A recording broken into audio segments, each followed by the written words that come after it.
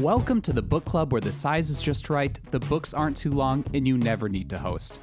That's our job. We bring best-selling and award-winning writers of every genre to Twin Cities metro area libraries to share their stories, discuss their work, and answer those burning questions you've always wanted to ask your favorite authors. This is a book club where we don't have to argue about what the author meant. They can tell us. The book club that doesn't require a clean house or wine and cheese. And in this book club, if you haven't read the book, it's all right. Although, we hope you'll be inspired to pick it up next time you're in the library. I'm your co-host, Slade Kemet, and you can consider the book club rewritten because this is Club Book.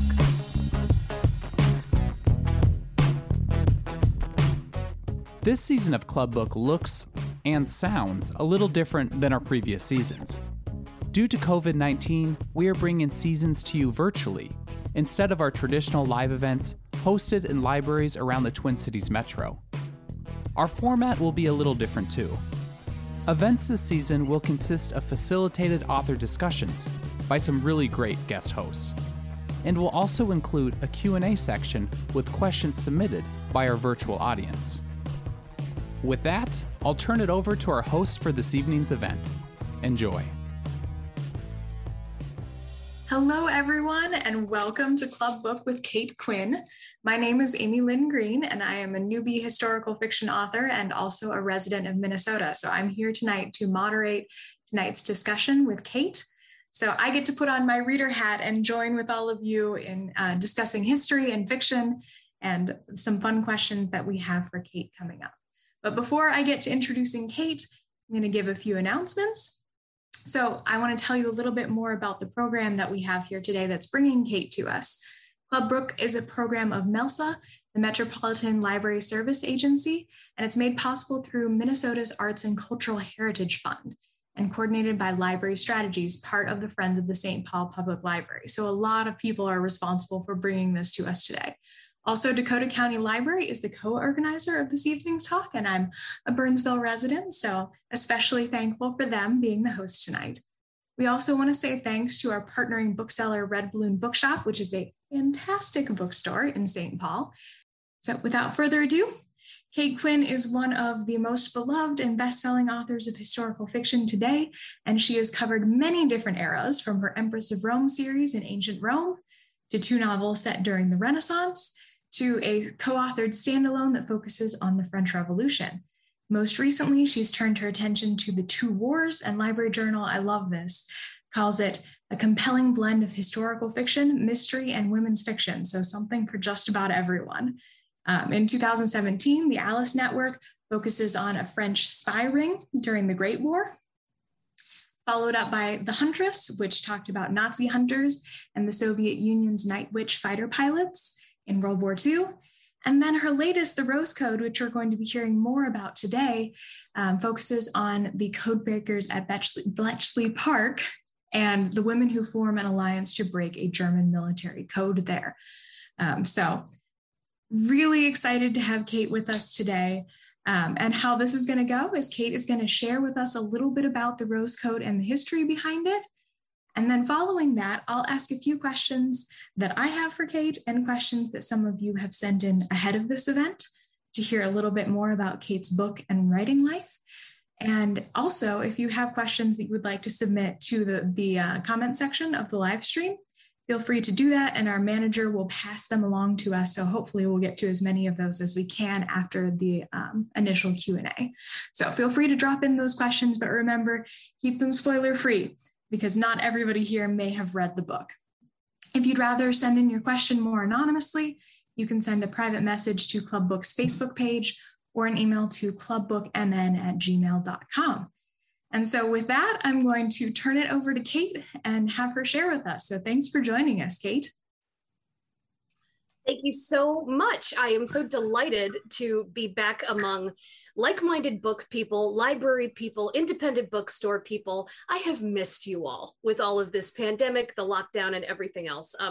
I grew up, as a librarian's daughter. I was running around in libraries and bookshops, from a very young age, the one who's trying to sneak into the adult section and check out the books she's not supposed to, and the one who's walking out with a huge stack. And there's always some adult who's saying something like, "Are you going to read all of those?" And I always, what do you say to that? It's like, no, I'm going to use them for kindling. Great idea. But in any case, with all of the lockdowns, I'm so delighted, even if just on a virtual setting, to be back among book-loving colleagues and booksellers and librarians again. So thank you for tuning in to hear me yatter about my most recent book, The Rose Code, which is all about, as she said, the women code breakers of Bletchley Park during World War II. Now, before The Rose Code, as Amy mentioned, I wrote about ancient Rome, 4 books, and I wrote about Italian Renaissance, 2 books, and I wrote about a novel of World War I, women spies and Russian female bomber pilots. And all of these books, however different they may sound, have a common theme.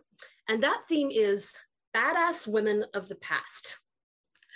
Now, I often joke, and it's not really even a joke, that when I pick historical women to write about, I want to find ladies who are so cool, so courageous, so awe-inspiring that you can imagine them striding in slow motion in front of a wall of flame like a cheesy action movie trailer, only not cheesy.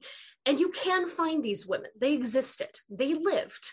So let's talk about the astounding real-life women who inspired the Rose Code.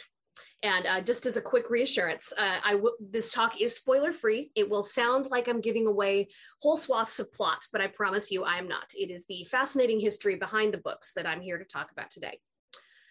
Now, the Rose Code in a nutshell tells the story of 3 very different women: a beautiful blue-blooded debutante, a tart-tongued London shop girl, and a shy crossword puzzle-solving spinster who were all recruited to the mysterious Bletchley Park, a secluded English country manor where the best and brightest minds in Britain work in direst secrecy, breaking Hitler's supposedly unbreakable military codes. Now, what exactly is Bletchley Park, and why was it so crucial during World War II?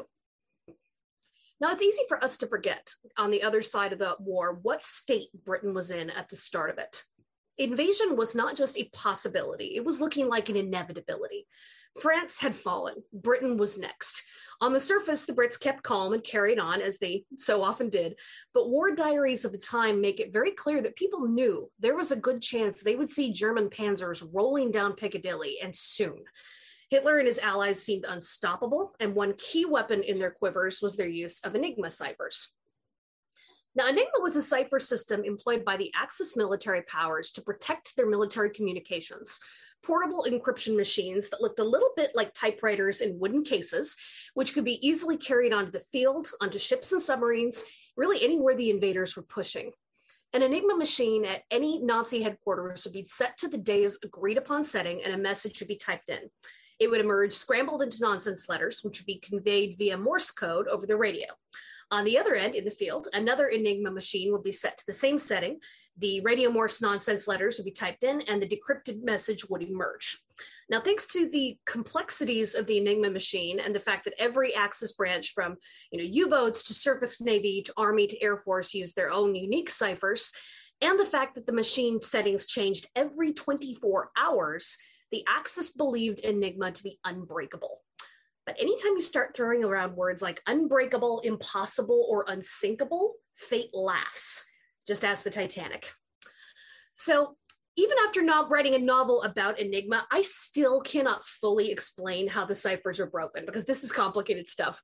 But I can give you a few examples of what the chinks in Enigma's armor are, and just how a clever code breaker could wedge her foot in the door. This is fun, I promise. One of Enigma's key exploitable weaknesses is that no letter could be encrypted as itself. That means an A in a ciphered message can be any letter but an A. Now, that doesn't sound like much of a weakness, but it is. Codebreakers would routinely pick phrases that were very common in Axis communications. Phrases like weather report, which in German would be Wetterbericht, or for the commander, which in Italian Enigma would be per comandante. Common phrases like this were called cribs. And the code breakers would run along a ciphered message looking for a section of text exactly that long, which had no letters overlapping.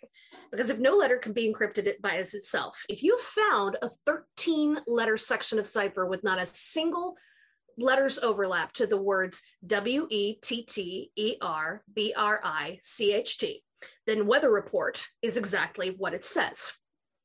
And knowing that much would give the code breakers a foot in the door to make guesses about the cipher settings and which letter pairings were adjacent to others on the machine, which is one step closer to cracking the whole cipher.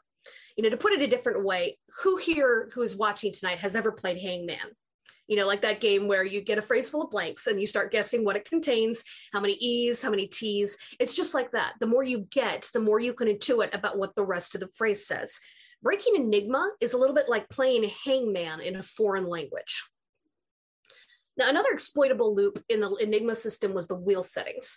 For a 3-wheel Enigma machine, the operator picked 3 wheels out of a box of 5, slotted them into the machine, and then they put each wheel, which had the full alphabet A through Z, all the way around its rotors, on a different letter as a starting point. The idea is that no one can crack the day's traffic from that machine unless they know exactly which letters the 3 wheels have been started on. And those letter settings change every 24 hours. So unbreakable, right? No. And this is time the flaw is human error. Now imagine that you are an Enigma machine operator and you have to set the day's traffic.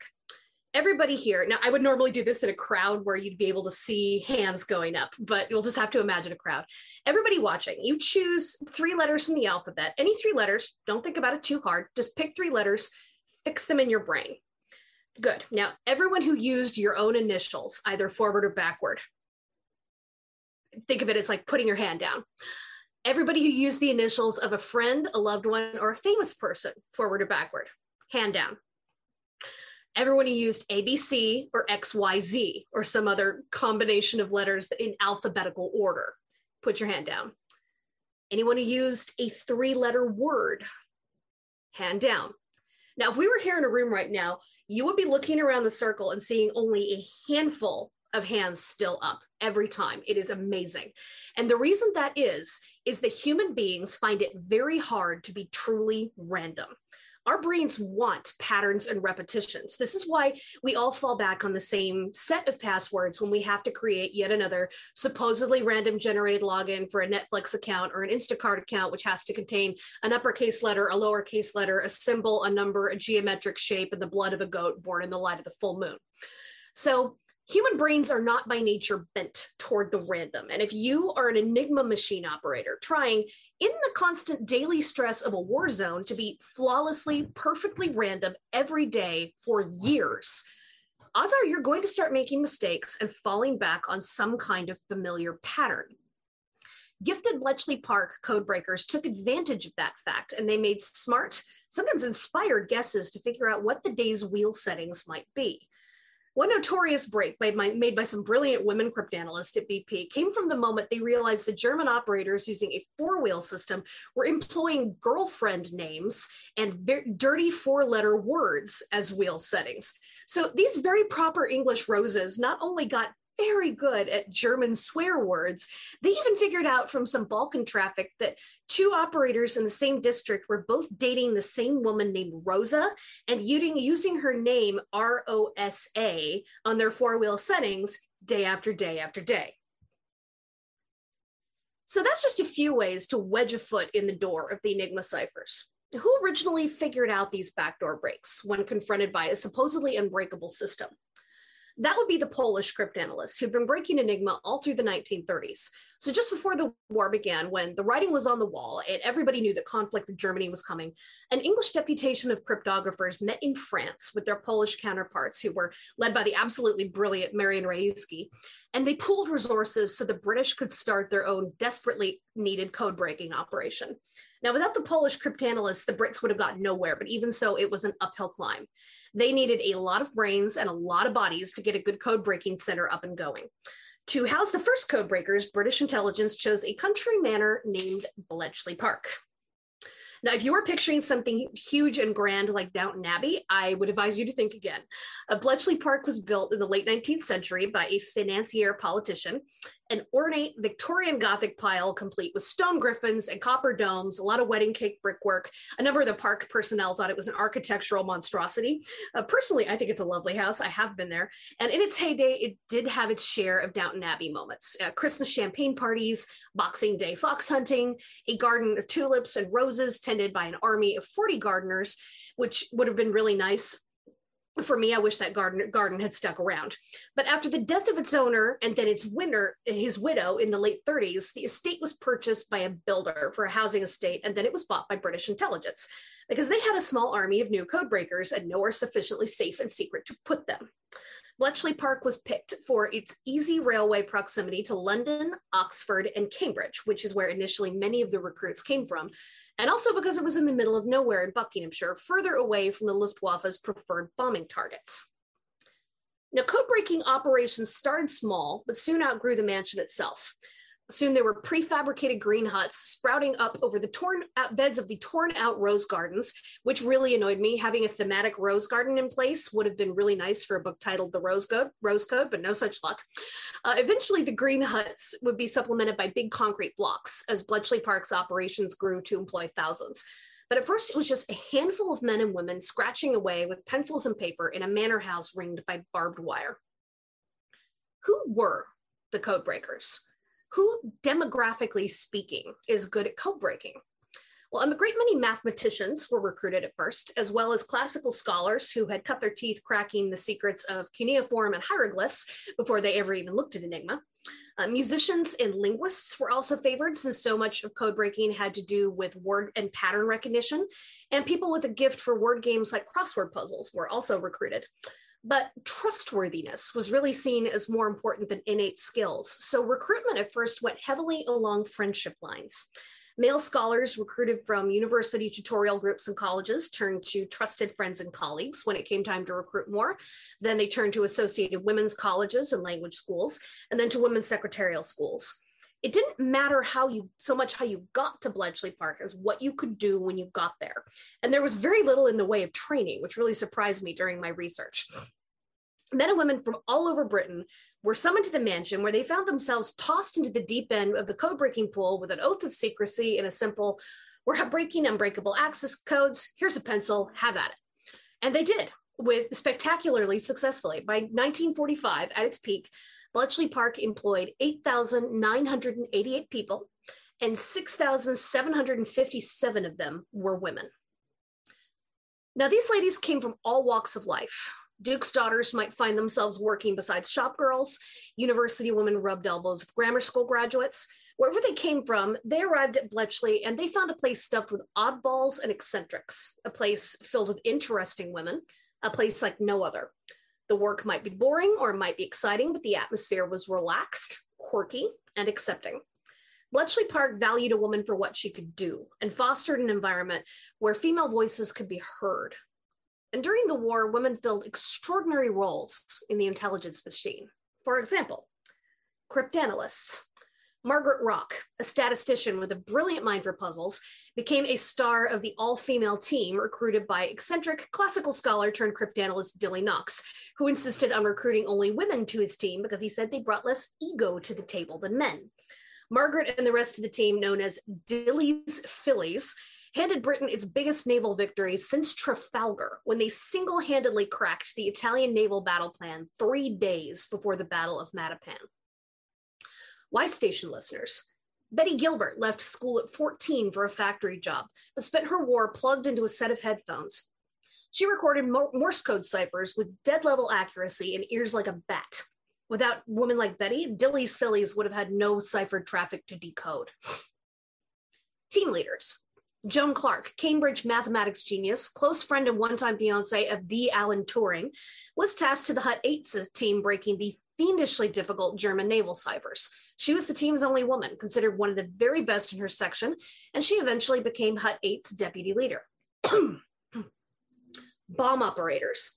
Ruth Byrne, she was a young Jewish trainee in the Women's Royal Naval Service, and she spent her year operating the noisy bomb machines, which helped cut down the time necessary to break ciphers. Bombs were operated almost solely by young wrens like Ruth. Tense, nerve-shredding work that required incredible focus. As the Wren said, you had to be 125% accurate. Translators. Sarah Norton, a beautiful debutante who dated the future Duke of Devonshire in the days before he married JFK's sister, Kik Kennedy, small world, right? Found herself at the translators table in Hut 8 thanks to her finishing school German, translating decoded messages into English and passing them up to British intelligence to be used in the field. Women like Sarah would have had news of Hitler's suicide before the prime minister or the king. Now, these are just a few of the notable women of Bletchley Park, some of which do turn up in the Rose Code as minor characters. Thousands of others worked as filers, indexers, messengers, and more, and they were good at it. Women raised to be detail-oriented and careful when cutting out dress patterns were just as thorough when it came to matching perforations on a Banbarisma sheet. Women who spent years in secretarial pools made great decoders. When they heard this section is gibberish because the radio signal faded, can you figure out the rest from context? They said, listen, for 10 years, I took dictation for a mumbler in accounts receivable. Believe me, I can figure out anything from context. Now, granted, the women of Bletchley Park were not common in leadership roles, and they did still tend to be paid less than their male counterparts. But most female veterans still look back with fondness at their BP years, remembering the open-mindedness they found there, not to mention a level of equality with male colleagues, which they were less likely to find in professional spheres for years or decades. Neurodivergent women were especially likely to remember Bletchley Park fondly. Given the staff tendency to recruit oddballs and nerds, square peg personalities were not required to fit into round holes. And women today who might be diagnosed with autism spectrum disorder could contribute to the war effort without being forced to mask their neurodivergence just to fit in with some cultural or corporate policy. Bletchley Park tended to appall visiting military personnel, especially with its casual attitudes to things like dress, language, and first naming, but in many ways, it was a haven of acceptance. It was also a haven of secrecy. The Official Secrets Act bound every person who worked at Bletchley Park, and to break it was treason. BP codebreakers could not discuss their work with their parents, their spouses, their children, or their friends. The advice from higher-ups was just tell everyone you do clerical work and make it sound dull. The duller, the better. They were even forbidden to discuss their work with fellow Bletchley workers. The mania for secrecy was so strict that if you worked in Hut 6, you not only had a vague idea what went on in Hut 8 or Hut 3, you might not even be sure what went on in other rooms of Hut 6 just down the hall. You kept your eyes on your own work and you asked no questions, although wartime diaries and memoirs do record that BP workers did sometimes discreetly trade information to keep an eye on friends and loved ones, i.e., my brother's on the HMS Ramillies and you see the naval traffic. Can you tell me this ship shows up in any battle lists? And the bargain would be, okay, but if I do, you cannot tell your mother no matter how worried she gets. And amazingly, that internal bargain held very well. Even if there was a little information trading inside park walls, security to the enemy was watertight. The Axis powers never found out how thoroughly Britain was reading their mail. That level of secrecy did take a toll on the BP staff. Illness, nervous exhaustion, and breakdowns were common. There are records of code breakers who refused general anesthesia at the dentist or during surgical procedures because they were so paranoid they would mumble something classified while under the influence. Female code breakers felt the frustration of not being able to take any public pride in doing something so much more critical for the war than the kind of bandage rolling and clerical work to which so many women were limited at the time. And male code breakers had it even worse. Many men recalled being socially shamed by strangers, acquaintances, or even their own families for not being in uniform and being unable to defend themselves by proving that, yes, they were critically involved in the fight, even if they weren't at the front with, toting a gun. Now, to combat the stress, a thriving Bletchley Park social life grew up. Off-duty codebreakers played in amateur dramatics. They competed in chess tournaments, put on musical reviews, practiced Scottish country dancing on the mansion's lawn, and much more. In the Rose Code, my heroines start a literary society and meet once a month with like-minded bookworms to discuss the book of the month, everything from the latest Agatha Christie to literary sensation Gone with the Wind, whose movie version was still playing in English theaters at the time. Codebreakers went to London on their days off to dance the night away in nightclubs and hotels, despite the fact that the London Blitz was still going strong. These were, young people who working under incredible strain and they needed their fun. Romance also bloomed at Bletchley Park. A Hut 6 mathematician loaned out to aid Dilly's fillies in a crunch, found himself cracking codes with a brilliant young university student turned code breaker, fell in love with her over the ciphers and cribs, and married her in a spectacularly romantic brain meets brain romance that I borrowed unashamedly for one of the Rose Code's heroines. And Prince Philip, in the days when Princess Elizabeth was still in the schoolroom and he was just a dashing young naval lieutenant with a few royal cousins, was madly in love with a Bletchley Park translator who formed the basis of one of my other heroines. Prince Philip isn't the only royal connection to Bletchley Park either. The former Kate Middleton and current Duchess of Cambridge is very proud of the fact that her grandmother and great aunt were both Bletchley Park codebreakers, Valerie and Mary Glassborough out of Hut 16. Now, after Valerie Glassborough became Valerie Middleton, she never told her granddaughter stories about her Bletchley Park work, which is classic tight-lipped BP veteran behavior, but she was there. And now her granddaughter is one of the royal patrons of BP and helped reopen it in 2014 as a massively restored visitor center and historical site. And I have to urge you, if you are planning a trip to the UK as the world reopens, I highly recommend an afternoon at Bletchley. The mansion is still there in all its Gothic Victorian glory. The green huts are still there. The cottage behind the stable yard where Dilly's fillies broke the Italian naval battle plan before the Battle of Cape Matapan is still there. And best of all, several of the huts and mansion rooms have been mocked up to look the way they would have looked during Bletchley Park's heyday. Walk into Hut 6 and you will see the desks with the Typex machines scattered with 1940s packs of cigarettes and pencils and 40s era lipsticks and pens. You'll see 40s era coats and hats hanging on the peg and a scribbled note next to the Typex saying, just off to the canteen, back in a jiff. As if the woman who worked that desk has only just stepped out and is going to be back any moment. You walk into Hut 8 and you will see Alan Turing's office with his notes on breaking German naval enigma and his tea mug changed to the radiator, which he really did because he didn't want anyone swiping it. And I completely understand that because I too have a favorite coffee mug and God help anybody who touches it. You wander the grounds at BP today, the small lake, the lawns, those plowed under gardens, and you'll hear ghostly recordings playing of, with vibrant voices full of 40s slang. And you will swear that if you just turn around, you'll see off-duty codebreakers playing a game of rounders on the lawn. Walk into the mansion, you'll see the commander's office where new recruits like my Rose Code heroines would have taken the oath of secrecy, little knowing how it would hang over the rest of their lives. Going to Bletchley Park today is like walking straight into the past. Now, thanks to experts, historians, and the wonderful Bletchley Park Trust, the achievements of the codebreakers has been preserved in countless podcasts, articles, and nonfiction books. Cryptology details that would have been treason to whisper in 1940 are now discussed openly on Twitter under the handle @Bletchley Park. But even now, male codebreakers tend to dominate the stories being told. Titanic figures like, Alan Turing, Gordon Welchman, and Dilly Knox, they deserve all the praise they've earned in print, but so do the women codebreakers, whose achievements still remain largely in the background. That is the story I wanted to tell in the writing of the Rose Code, which was hands down the most difficult book I have ever researched. I cannot tell you how many books I read, how many podcasts I listened to, how many memoirs I went at with a yellow highlighter, and how many YouTube videos I watched where, some cherry-cheeked Brit would be telling me very cheerfully about how, codebreaking is really terribly, terribly simple. And I would just sit there tearing my hair out and just thinking, I have listened to this 10 times and I still have no idea what you're saying, Nigel. It is not simple. That's all I can say. This novel had me researching not just Enigma machines and cryptography, but daily life on the home front and the London Blitz, ration laws and recreational activities and Soviet moles in the highest rank of British intelligence. But though the research expanded and expanded and expanded on me, I still kept returning to the core idea that had originally fascinated me, the ladies of Bletchley Park, who continued to blow my mind. Both ordinary and extraordinary women were called at their nation's time of need, and they pushed themselves to the limit to answer that call.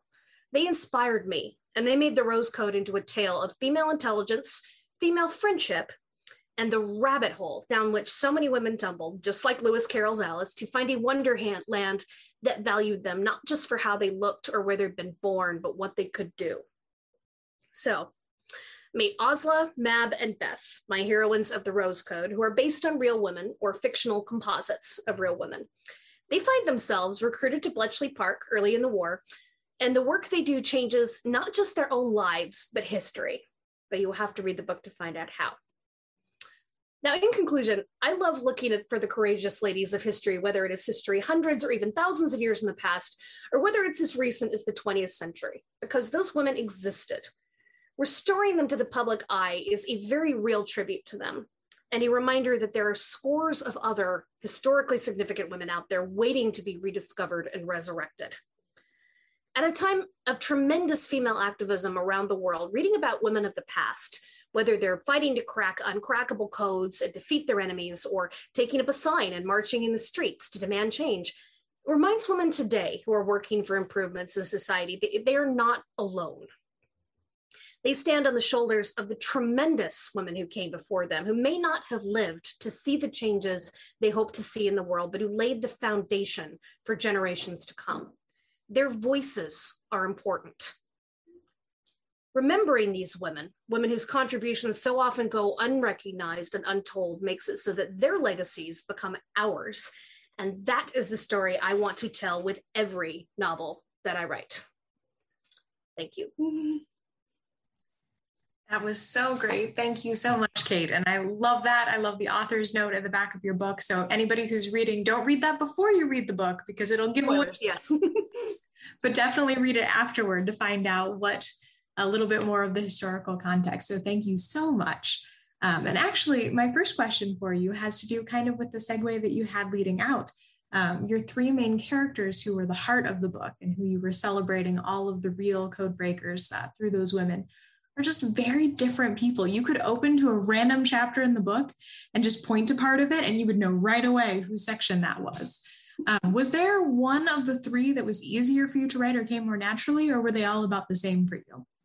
Oh, goodness. I adored writing all of them. And I knew this would have to be a story with multiple women as narrators, because I wanted the reader to walk away with an understanding of how the intelligence machine worked at Bletchley. How did this encrypted stuff go in the gates and then go on this sort of conveyor belt all around the park through these different stations and then come out again as usable intelligence. And so that way, since if I wanted the reader to understand that, I knew I'd have to have women in different parts of the process, because no one woman, or at least hardly any, would have an understanding of the whole thing, the way it was all compromised or compartmentalized. So that's why I had three, and I loved all my three, who are indeed so very different. And it's hard to pick a favorite among them, but I will say I especially enjoyed writing Beth, who is my cryptanalyst and who I put onto Dilly's Fillies, the team of all lady cryptanalysts. And the reason for that being is that, as I mentioned in my talk, it's like I do not have a mind for code breaking. I think if anything this research has taught me, I would just be a worker bee if I'd been at Bletchley Park. But Beth is a genius at it. She has a mind that with a gift for recognizing patterns and going down that rabbit hole. And it was fun to be able to slip into her shoes, because then at least, I can pretend for a little while that I too can be a genius at this work, even if I honestly don't understand the things that she does, even now after I wrote about the things that she does. And so she was a lot of fun to write, just because her work is fascinating and because she's so very good at it. It was fun to be along for the ride for that. I love that. That's great. So yes, all of the background that you just gave was fascinating. And I know you mentioned a few times Dilly Knox and other real historical characters that you slipped into the book. Did you feel any extra pressure when writing about the actual people who really existed, as opposed to the ones that maybe were more just inspired by historical people, and what you chose to give them as far as actions and dialogue?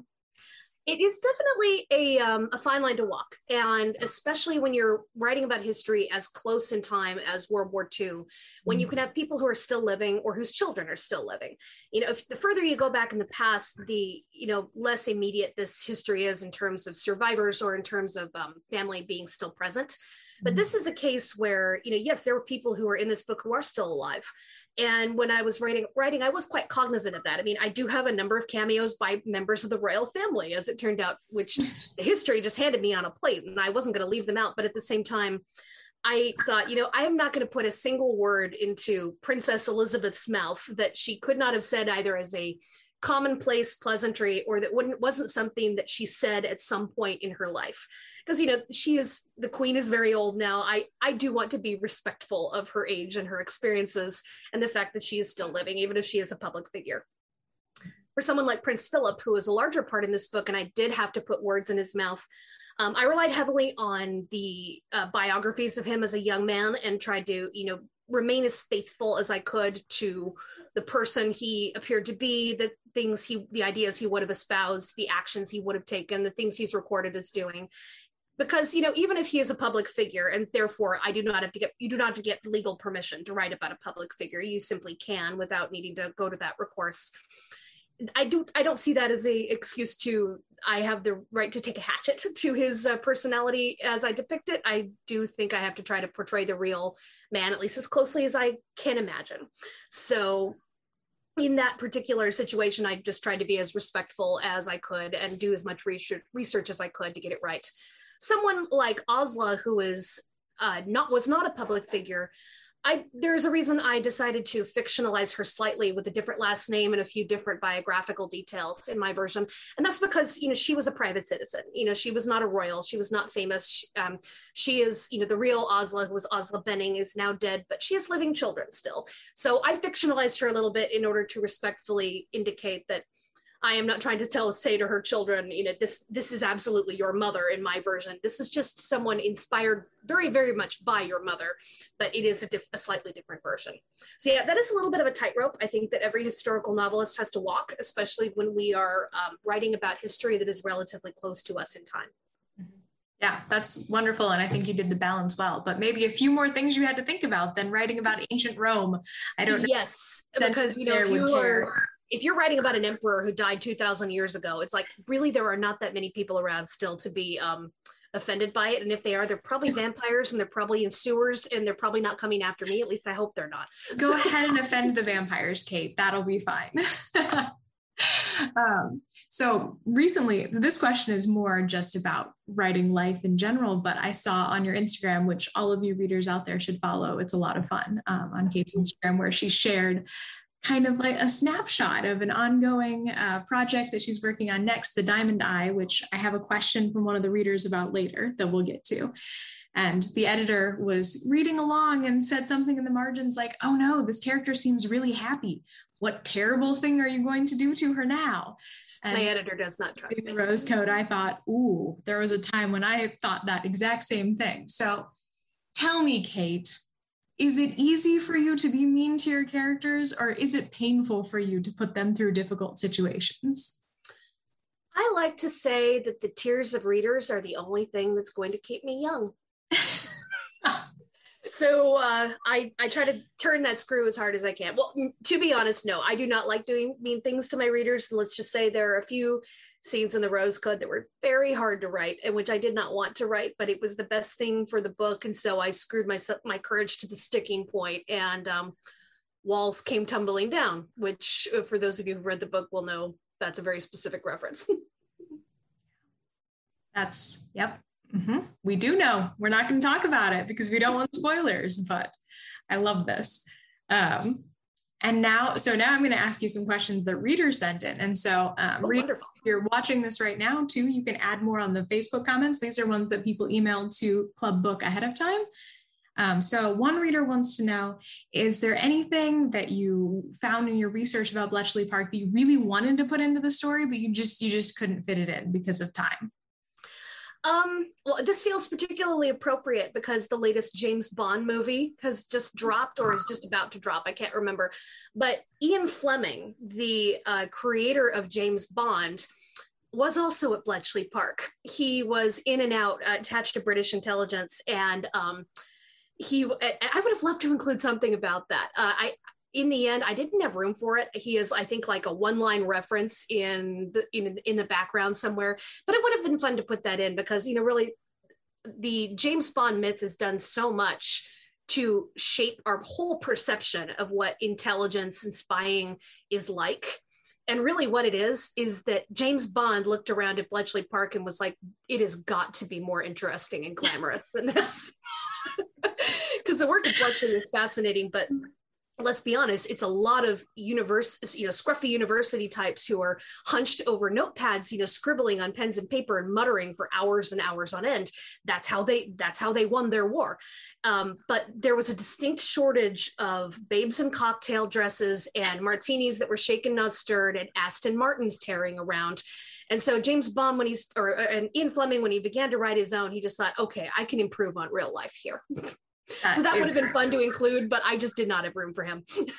I mean, that's fair. And he did his own writing, so he's well known enough. I like that you chose to focus a little bit more on the lesser known code breakers. Another reader would like to know the fact that you write such like big books. Historical fiction has a bit of a longer word count than some genres. Do you set a word count goal to keep yourself on track for all of your books, or do you just have a certain amount of time per day that you dedicate to writing? A little bit of both. I tend to write in the afternoons. I get everything done in the first part of the day, dog walking, gym, any errands that cannot be shoved off to the next day. And then I eat a fast lunch of whatever I can microwave and eat standing up at the kitchen counter. And then after that, I pretty much write all afternoon and into the evening, and when I'll knock off to do some reading and some watching of baseball and so forth. So I tend to keep my writing time to the afternoon, and I use as much of it as I can. I try to hit, when I am drafting, 2,000 words a day. I don't always get there, sometimes it's more. It depends. Sometimes things flow, sometimes they don't, but I always try to aim for that 2,000 words. It gives me a nice benchmark to go by. Mm-hmm. But it is not always that part in the cycle. I mean, that's when I'm drafting, but if I'm editing, the goal may very well be, can I cut 2,000 words out of this manuscript today? Or it's simply like, I need to combine this scene with this one. And that's a little bit different from just trying to hammer the words out. So it really does depend at what point in the editing or writing cycle I'm at, and what the goal is. But I do have the overall goal, that I know when a deadline is, and that's the thing that sort of ticks over my head like a bomb in the background. Yes. Deadlines and the tears of your readers, the two things that keep Kate going. One of them ages me and the other one keeps me young. So hopefully it balances out in the end. I love that so much. We have a question from one of the Facebook watchers right now, live with us. So she says, are there any historical women you're itching to see profiled in historical fiction, but no one has tackled it yet? So maybe it's not a future thing that you're going to tackle, but it's out there. You'd love to see it. There are some, but I'm not sure I want to say who they are because I want to write them, and I don't want to give somebody else the idea and get them beat me to it. So can I skip out on this one? I kind of hate to do that. Well, here you can cheat by saying another question was, what can you tell us about the Diamond Eye? And so that could be a good future one that readers haven't yet encountered, even though you have encountered the story of the Diamond Eye. So tell us about that. Well, that was absolutely one of the women that I was, when I ran across this woman and her real life story, which I did when I was researching for The Huntress, when I was neck deep in reading about the Night Witches, which is the Russian all-female bomber pilot regiment that was flying against Hitler's Eastern Front. And in the course of that, when I learned about other Russian war heroines, of whom there were quite a few, because Russians were the only allied nation to put women on the front line as fighters. Not just in support roles or even in espionage, but actually as soldiers, as pilots, as all kinds of things. In the course of this research, I found out about a woman who was a single mother, a graduate student, an aspiring historian. All she wanted to do was finish her dissertation and go, create a life for her and her young son, who she adored. And fate threw her on a different path when Hitler invaded the Soviet Union, and she ended up being sent to the front, picking up a rifle and becoming, the most famous and effective and dangerous female sniper of all time.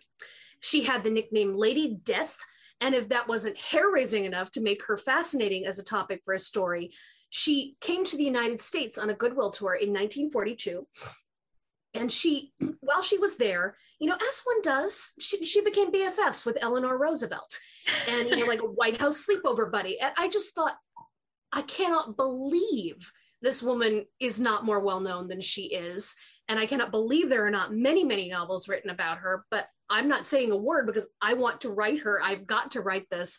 And so that is going to be the next book, which is titled The Diamond Eye, which is coming out March 29th of next year. So excited to read about Lady Death. That is amazing. You'd think you're making these things up, but I know you're not. So I'm glad that you're bringing these ladies of history to light. Another reader question is, are you ever interested in returning to ancient Rome or more ancient history stories at some point in the future? Yes, I would love to. It just is a matter of like when and what will be the right project. I do like to jump eras and, jump around from place to place because, it is possible to get stale as a writer. And I remember, I think I'd written 3 of my Rome books, and that was when I jumped over to the Italian Renaissance, because I was starting to get the feeling like if I had to type the word TOGA one more time, I was going to stab a pencil into my eyeball. And so I kind of wanted that break to a different era. And then it was a little bit the same thing in part when I decided to jump to the 20th century.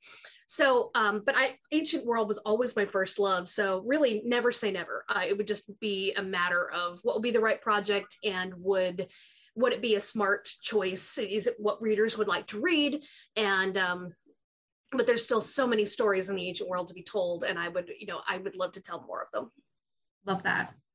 And yes, so this question could be about your ancient Rome books or about the ones you've written more recently, but somebody wants to know, what's your favorite primary reference source that you've uncovered in all your years of researching a book? Is there anything that stands out to you, whether it's a letter, a newspaper account, or photo, that's really made you stop and just be in awe? Well, I have 2. I can think of 2, and one for my most recent, one for my very first book. And for the most recent, when I was writing Lady Death's story, I was very much helped by the fact that she wrote her memoirs later in life. And so I really had the shiver-making sensation of you're writing a real person. And that's really a first for me when I'm writing not just a fictionalized version of a real person, but a real person using her name. And I actually had her thoughts on everything that she did, her version of what happened. And that was a real change for me, because normally speaking, I do write about people who are a little bit fictionalized, so I have more leeway there. And also I write about people, if they were real people, they didn't have a memoir, they didn't have a diary, a real window into their head. So her memoirs made such fascinating reading. And I just was in awe every time I was trying to take notes about, I gotta use this, and I gotta use this, and I gotta use this. And I loved that. And on the flip side, I remember when I first was starting to write my ancient Rome novels, I was reading, I think it was Suetonius, which is one of the primary sources for information on some of the first century emperors of Rome. The thing is, though, is that Suetonius is the most gossipy of writers. It's all omens and rumors and, the most salacious stuff you've ever heard sometimes.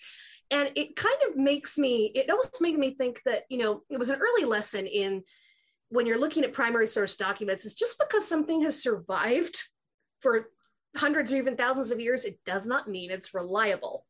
And it made me think, it's like, what if someone 1,000 years from now was writing a novel about, Brad and Angelina, a historical novel, and but the only sources that survived around them were Us Weekly stories. How do you write that story when you have a surviving source from the era that you're looking at, but that source is salacious and half made up or deeply, deeply biased?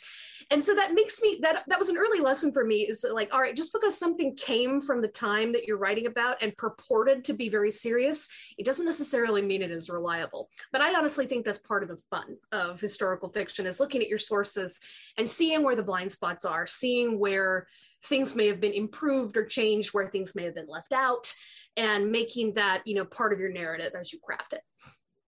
That's great. And now I really want to read someone's sci-fi novel where they cover a novelist who's writing about 21st century celebrities based on their Twitter accounts. Oh, that would be hilarious. I would read it. Do it. Someone out there who's listening, if you know a sci-fi author, let them know. We want to read it. All right. Well, here's one that, well, maybe it's not easy if you don't keep track of time this way, but approximately how long does it take you from starting the process, whether you start with research or you start outlining, or to the final word of your first draft to the book actually coming out? Oh, good Lord. That's going to change with every book. Every book is different. You never know going in whether your book is going to be a major headache or whether it's going to be an angel to write. I think it's kind of like having children. Some babies are just born, they sleep through the night. They give you no trouble. And some babies are absolute little hell beasts as soon as they're born, and they have no need to sleep whatsoever. And you have no idea what you're going to get. With the, just for two examples, I mean, I think for the Rose Code, it was nearly 4 years from this moment when I thought, I wonder if I could write a book about women code breakers at Bletchley Park, to the moment when I was done with like all 90 editing rounds and it finally was handed in. All right, no more changes. This is going to publishing. And that was a long time for me. It tends to be a bit shorter. I try to definitely do a first draft. I do a first draft usually in under a year. And then there's many, many rounds of editing. But on the other hand, when I wrote The Diamond Eye, I ripped that first draft, all 105,000 words of it. I ripped that first draft out in 3.5 months flat. And that is fast for me. But on the other hand, it started in October of 2020. And that was the season of lockdown that seemed to have no end in sight. Vaccine was nowhere in sight. The election was raging, the fallout from the election, insurrection in January. And I think, honestly, my muse took one look at what was going on outside the window and said, I think I'm going to the Russian front and I'm going to stay there for a while because it sounds like a spa day. And that's more or less what she did. She went to the Russian front and stayed there. And that's why that book happened so fast. I have no idea any other explanation how it could have happened that way. And I don't think I could replicate it if I tried. So honestly, every book is truly different. So there you go, readers. One reason to be thankful for 2020 is that it made it easier for Kate to write The Diamond Eye. Oh, that's great. It did, for whatever reason. I wouldn't go through it again, but it's like, I'll take it. And that's also good to know the range in there for readers who immediately finish your book in one night because they stay up all night reading and then ask you when you're going to have your next one. There's a lot that goes into it. So thanks for sharing that little behind the scenes glimpse of your process there. So when in regards to other books, somebody wants to know if there are any other historical fiction writers out there you would recommend to others. And also, if there are any other genres you like to read in when you need a break from historical fiction. So things like you, things. Oh, goodness. I will read almost anything as long as it's well written and it's a good story. I mean, I love a good Regency romance when I want something light and which will make me laugh and will make me sigh a little bit. I love sci-fi and space opera. I love, women's fiction. I love, mysteries and hard-boiled action. I love historical fiction. I will read anything. And I tend to flip around a lot as far as what I read because I don't entirely understand when people say they only read one kind of book, because that seems to me like only eating one kind of food for the rest of your life. Your brain wants a change of, has a palate of its own, and it wants a change of flavors now and then. So I tend to flip flop between, if I read a bunch of rather light books in a row, I want something dense and heavy. If I've read something, really quite sad, I really want something that is going to be guaranteed to make me laugh. So I tend to do a lot of moving around. But it is true, historical fiction is sort of my first love. For some of the writers who I enjoy, Bernard Cornwell is the best in the business when it comes to the blood and battle books. There is, I know so many people now who are wonderful friends of mine. For women's fiction, Stephanie Thornton is fantastic, and she does some ancient world stuff too, for those of you who like that. I love Stephanie Dre and Laura Camoy, who I co-wrote, who are some of my co-authors for the French Revolution novel that we did. And they do Founding Mother books together, and Stephanie just had a book out about the women of Chateau Lafayette. And then there are all of my agency sisters from my agent are apparently like historical novelists and women's fiction novelists. So I could see a roster if you just look up the writers represented by Kevin Lyon and go down the list. All their books are great. Yes, and that's one way that following authors on social media is helpful, because you're always recommending books there. So that's a great way hot tip for all of you watching is make sure you watch an author and Kate will be recommending books right and left. That is the fun part. I love talking books that I've just read, books that I adored, giving other writers a shout out. It's one of the fun parts about this business. Last book that I read was, the Pacific Rim meets the Tang Dynasty, and called Iron Widow, and it was like the most fabulous thing I've read in a long time. So I encourage you to pick that one up. Fantastic. I love that. People are jotting things down right now, which is great. So with that, there was a reader who submitted a question earlier that said, so when you said you love really well-written historical fiction, to you, what makes a story one that is really good and well-written and that you immediately want to finish and put on your keeper shelf and recommend to others? For me, good historical fiction, I think it should be funny, or it can be. Sometimes the genre can be deadly dull, or not dull, but just deadly serious, because there's the history and we get all fascinated by that. But it's let's let it dance too, because it's real life, and even if it is real life that took place in the past. And real life is full of conundrums and humor. So I love to see historical fiction with a sense of humor. I love to see prose that sparkles. I love to see a writer who understands that when you're telling a story, you can't just march down the timeline of facts. You need to have a story that, understands that the first job, even in historical fiction, when you're dealing with real history, the first job of a storyteller is always to entertain. So I like to see a story where the writer understands that and knows that the story has to race along and has to have characters that you want to root for, and characters who are going to change in the course of their arc and in the course of their tale. And I want to see people I like to root for. It doesn't mean they need to be likable. I think there's a sort of thing about, but are they likable? And it's no, I don't care if someone is necessarily likable to want to find out what happens to them. I want to read about someone who makes me think, wow, I want to see what you're going to do next. So if you have prose that dances, and if you have, characters who are compelling in some way, and you have, above all, for historical fiction, a world that takes me somewhere in the past. You built that world so I can literally step into the closest thing that I will ever come to a time machine and travel somewhere into the past. You are absolutely going to get me. That's a great checklist when looking at a book. Okay, I think we have time for just one more, because keep it short. Thank you everyone for sending in wonderful questions. But I'll end with kind of a fun one that someone asked earlier, which was that in your research into slang of the era or expressions, especially fun British ones that we Americans might not be familiar with, were there any that you just found really fun and are tempted to use in your actual daily life after learning them? Oh, absolutely. I did a lot of research into the slang of the 30s and 40s for the Rose Code, and there's such great phrases there. I mean, isn't it more fun rather than to say, if you have a date with a handsy guy, rather than say, well, he was such a jerk. Isn't it more fun to say he's NSET, which means not safe in taxis? Isn't it more fun to say, rather than say, well, I'm feeling a little lightheaded after that champagne, to say, I'm absolutely sloshed on fizz, darling.